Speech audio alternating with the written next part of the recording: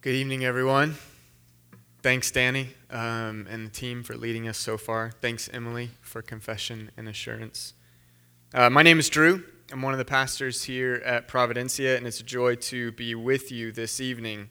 Those of you who have been around our community a little while will know that we try as best we can not to shy away from controversial issues, social topics.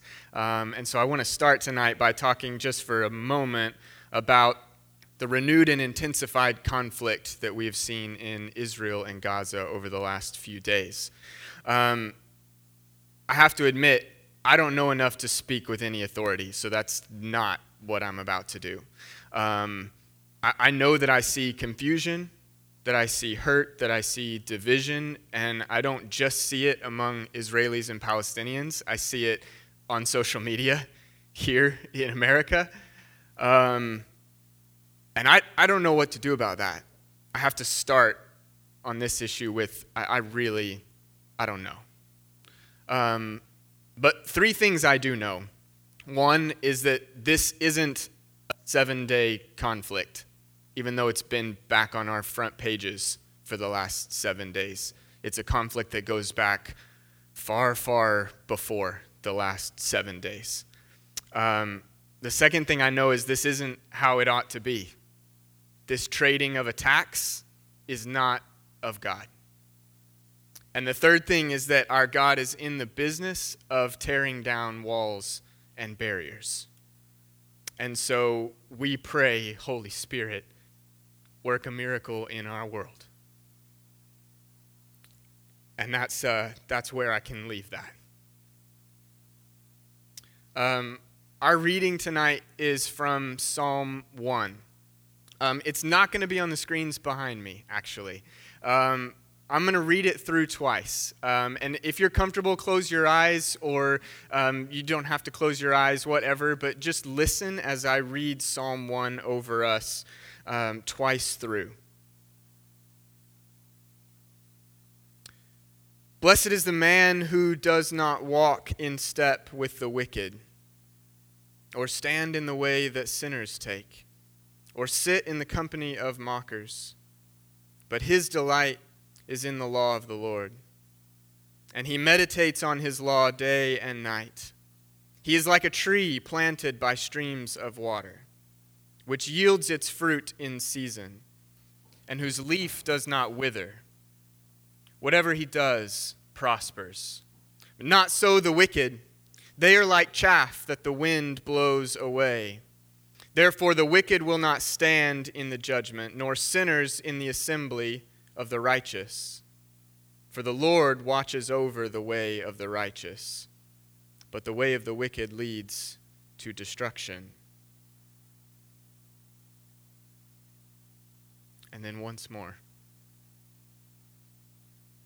Blessed is the woman who does not walk in step with the wicked, or stand in the way that sinners take, or sit in the company of mockers. But her delight is in the law of the Lord, and she meditates on his law day and night. She is like a tree planted by streams of water, which yields its fruit in season, and whose leaf does not wither. Whatever she does prospers. Not so the wicked. They are like chaff that the wind blows away. Therefore the wicked will not stand in the judgment, nor sinners in the assembly of the righteous. For the Lord watches over the way of the righteous, but the way of the wicked leads to destruction. This ends the reading of the word of the Lord. Thanks be to God. Sometimes in my interpreting the Bible class, which at least one person in here has taken. Thanks for being here, Brianna. When it's time to discuss Hebrew narrative and Hebrew poetry, I sometimes start by asking the students a question which is meant to get their imaginations running, meant to get their imaginations going. And the question is, what's the last piece of art that moved you? It might be a painting or a sculpture, or it might be a movie or a TV show or a book or a speech. It might even be a bit of landscaping or gardening. It might be a feat of athleticism. What's the last piece of art that moved you?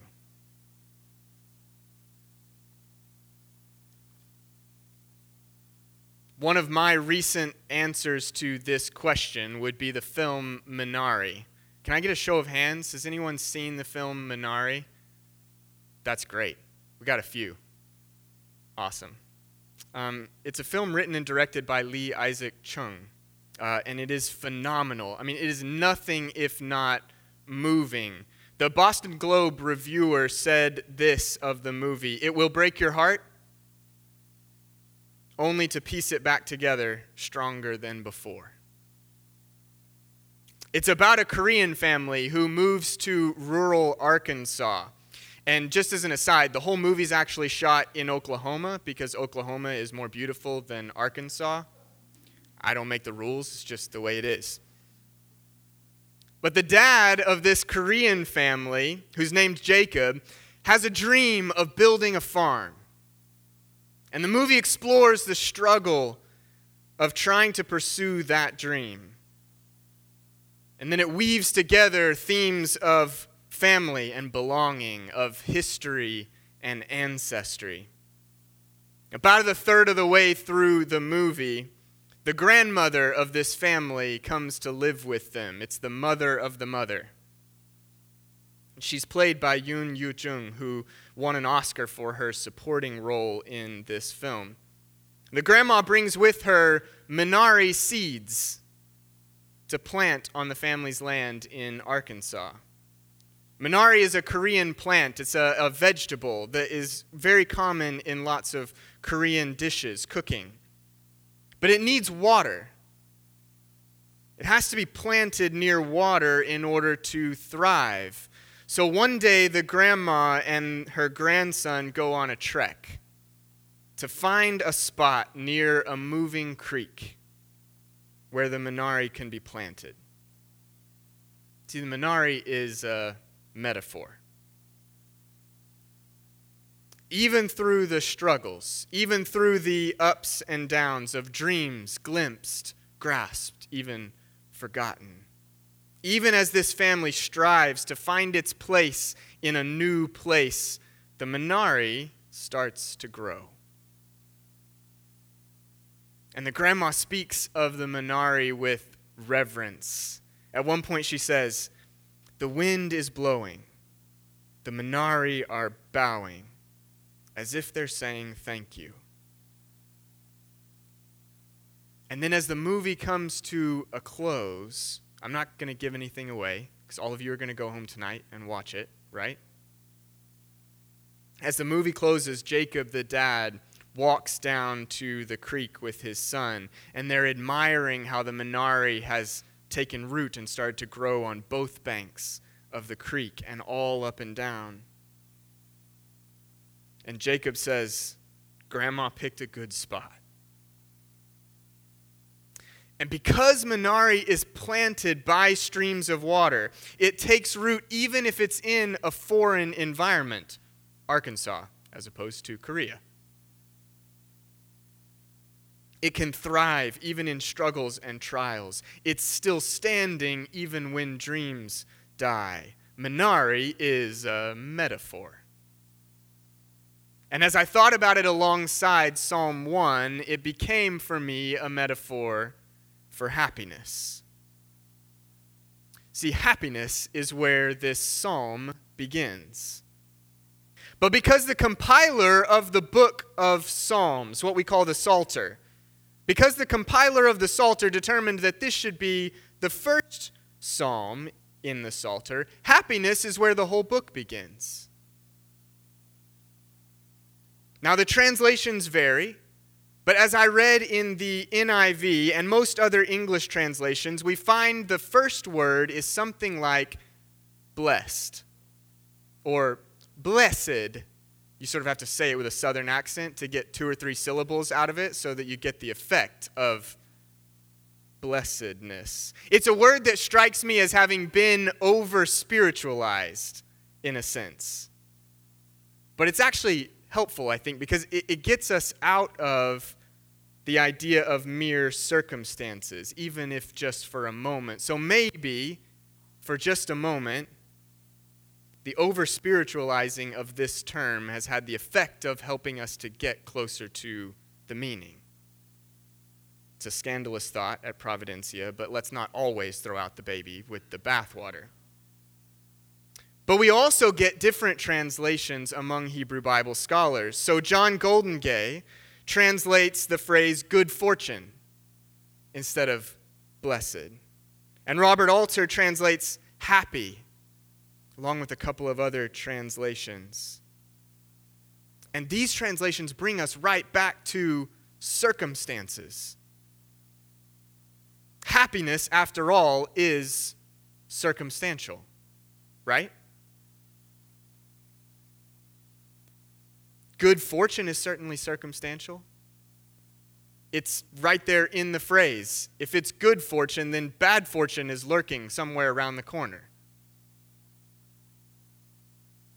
But it turns out, happy is also a helpful translation here, which isn't to dismiss the blessed translations, but it is to point out that there are circumstantial analogies and images used throughout this psalm. There's the idea of producing fruit or having leaves that don't wither. Those are circumstantial images. The idea of everything that this person does prospering or thriving, that's circumstantial. So this entire book of songs and hymns, these prayers of thanksgiving and lament, where the circumstances of life are set front and center, and then they're wrestled with. They're brought before God. They're cried out in a void. They're whispered in the night. This whole collection begins by holding up happiness and explaining it to us a little bit, and implicitly encouraging us to live in it.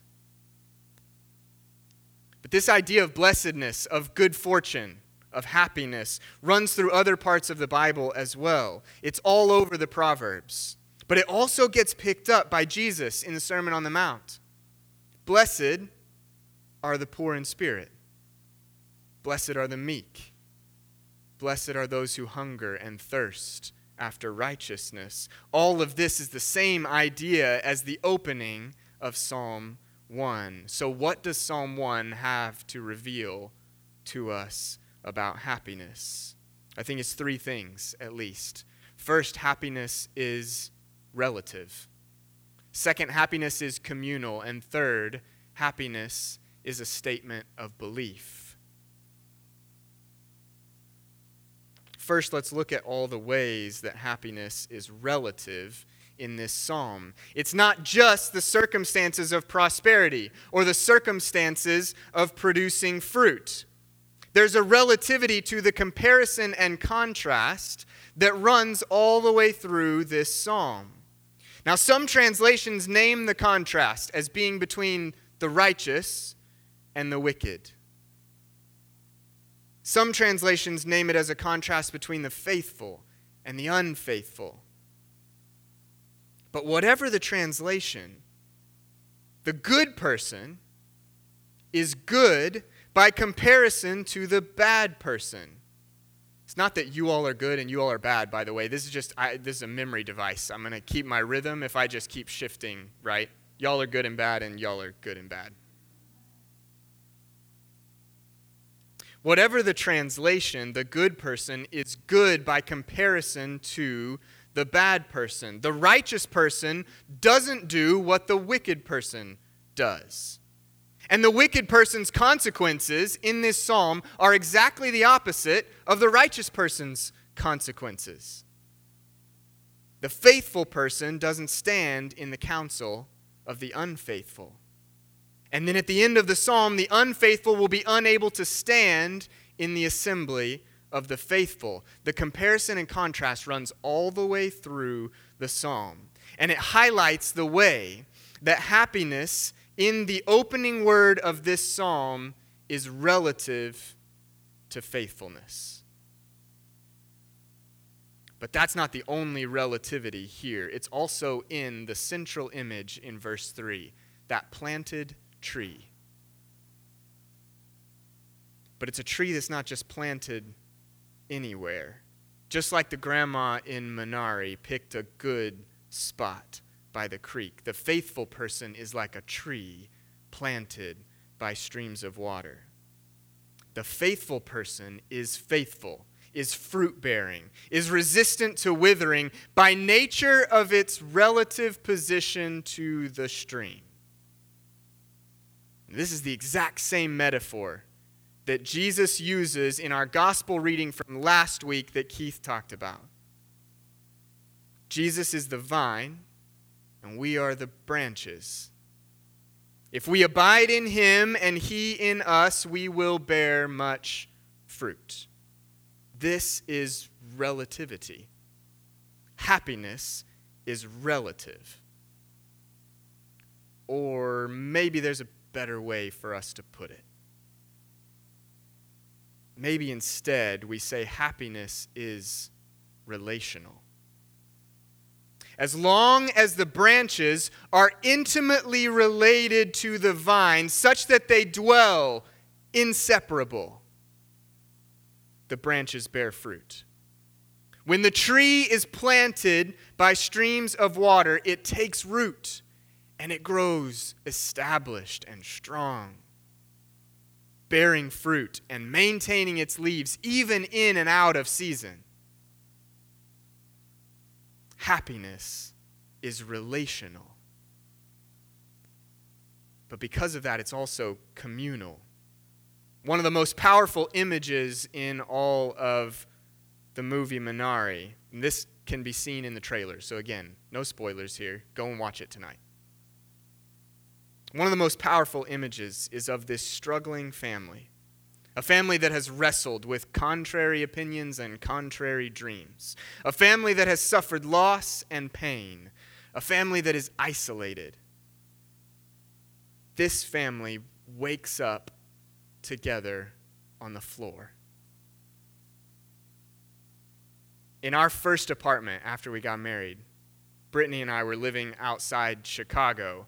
And there's this thing with, I don't know if it's in other regions of the country, but in Chicago at least, it was pretty common for some older apartment buildings to have this heating system where there were hot water pipes that ran through the floor. And that's how the apartment got heated, which was wonderful in the winter, cold winters in Chicago, really terrible in the summer. And we didn't have central air conditioning. All we had was one single window unit, and it was in the living room. So what did we newlyweds do? We slept on the floor underneath the window unit for weeks while the daytime temperatures were like 95 and the nighttime temperatures were 80. It was sweltering inside the house unless you were standing or sleeping in front of the window unit.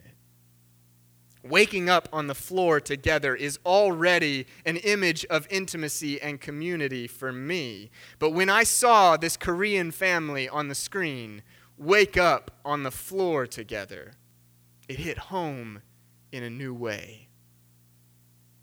It's a turning point for this family. They need each other because happiness is communal. It can be tempting for us to interpret this psalm through our individualist lens. It's a lens that we wear quite naturally as 21st century Westerners. We might read, "Happy is the person who isn't like those terrible people." A happy person and terrible people. Happy is the person whose me and God time of meditation is what keeps them anchored. Or happy is the person who wins the day because the Lord watches over their path. And all of that is part of the imagery of this psalm. But as John Goldengay helpfully observes, the solitary faithful person at the beginning of this psalm is reminded that she or he is but one member of an assembly of the faithful in verse 5. And only one of a group of faithful travelers along the path of righteousness in verse 6. See, what starts individually in Psalm 1 ends communally. And just as an aside, this is why Danny and I have conversations all the time about our contemporary worship songs, which most often are I this and me that and my everything. And so Danny and I talk about getting some plural pronouns into our songs sometimes. And Paradise Hymn's most recent song is filled with plural pronouns. I'm very thankful to Paradise Hymns. I love all of them and everyone involved in that process. But sometimes we'll even sing a song here at Providencia where we start with the singular pronouns, I this and me that and my everything, but we'll finish the song with the plural pronouns, we and our and us. And all of a sudden the imagery of the whole song changes, just like in this psalm. So we're reminded here in Psalm 1 that happiness, blessedness, good fortune, prospering, and thriving cannot be done alone. Happiness is relational, and therefore it is communal. But wait a second.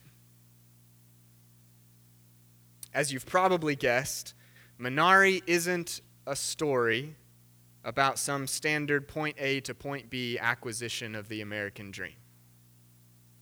Jacob and his family experience racism, isolation, setbacks, and failure along the way. Even though they toil and strive and work together and pray, still they are met with difficulties. And in the end, any success that Jacob finds on his farm doesn't really have to do with him. Which makes me start to question the truth of this psalm.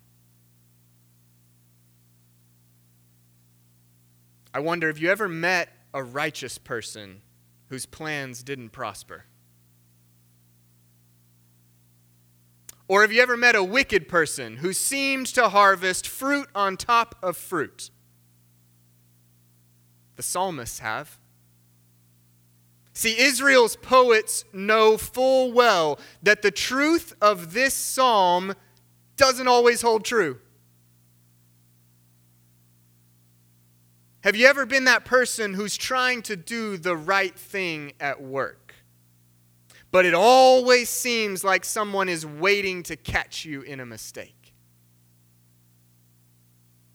The psalmists call these enemies encamped at the gates. Or have you ever been striving for faithfulness and seen one venture after another fail and collapse? The psalmists show us how to ask why. And they show us how to demand a different result. If you've ever felt alone or isolated because of trying to be faithful, the psalmists have you covered on that too. So if the reality of life includes faithful people who fail and faithless people who prosper, why does the book of Psalms start like this? This psalm states how the world ought to be. But so many of the rest of the Psalms talk about the world as it really is. And if we all know that this idealized picture of morality and the consequences of living morally, if we all know it doesn't hold up to our experience, then what are we to take from the beginning of this book of Psalms? Maybe happiness is a statement of belief. Maybe it's doing something even when you don't want to do it. Maybe it's the tangibility and the repetition of murmuring this psalm over and over again. Maybe it's the tangibility and the repetition of murmuring God's teaching over and over again that leads to happiness. See, where the NIV translates meditate in this phrase, but their delight is in the law of the Lord, and on his law they meditate day and night. Robert Alter translates murmur. It's because the idea behind this word, meditate, in an ancient Near Eastern culture like Israel's culture, is meant to be audible recitation. Even if it's done quietly, it's done audibly. Israelite culture was an oral culture. So the way that children and adults learned and meditated on God's law was by reciting it out loud, even if they were by themselves.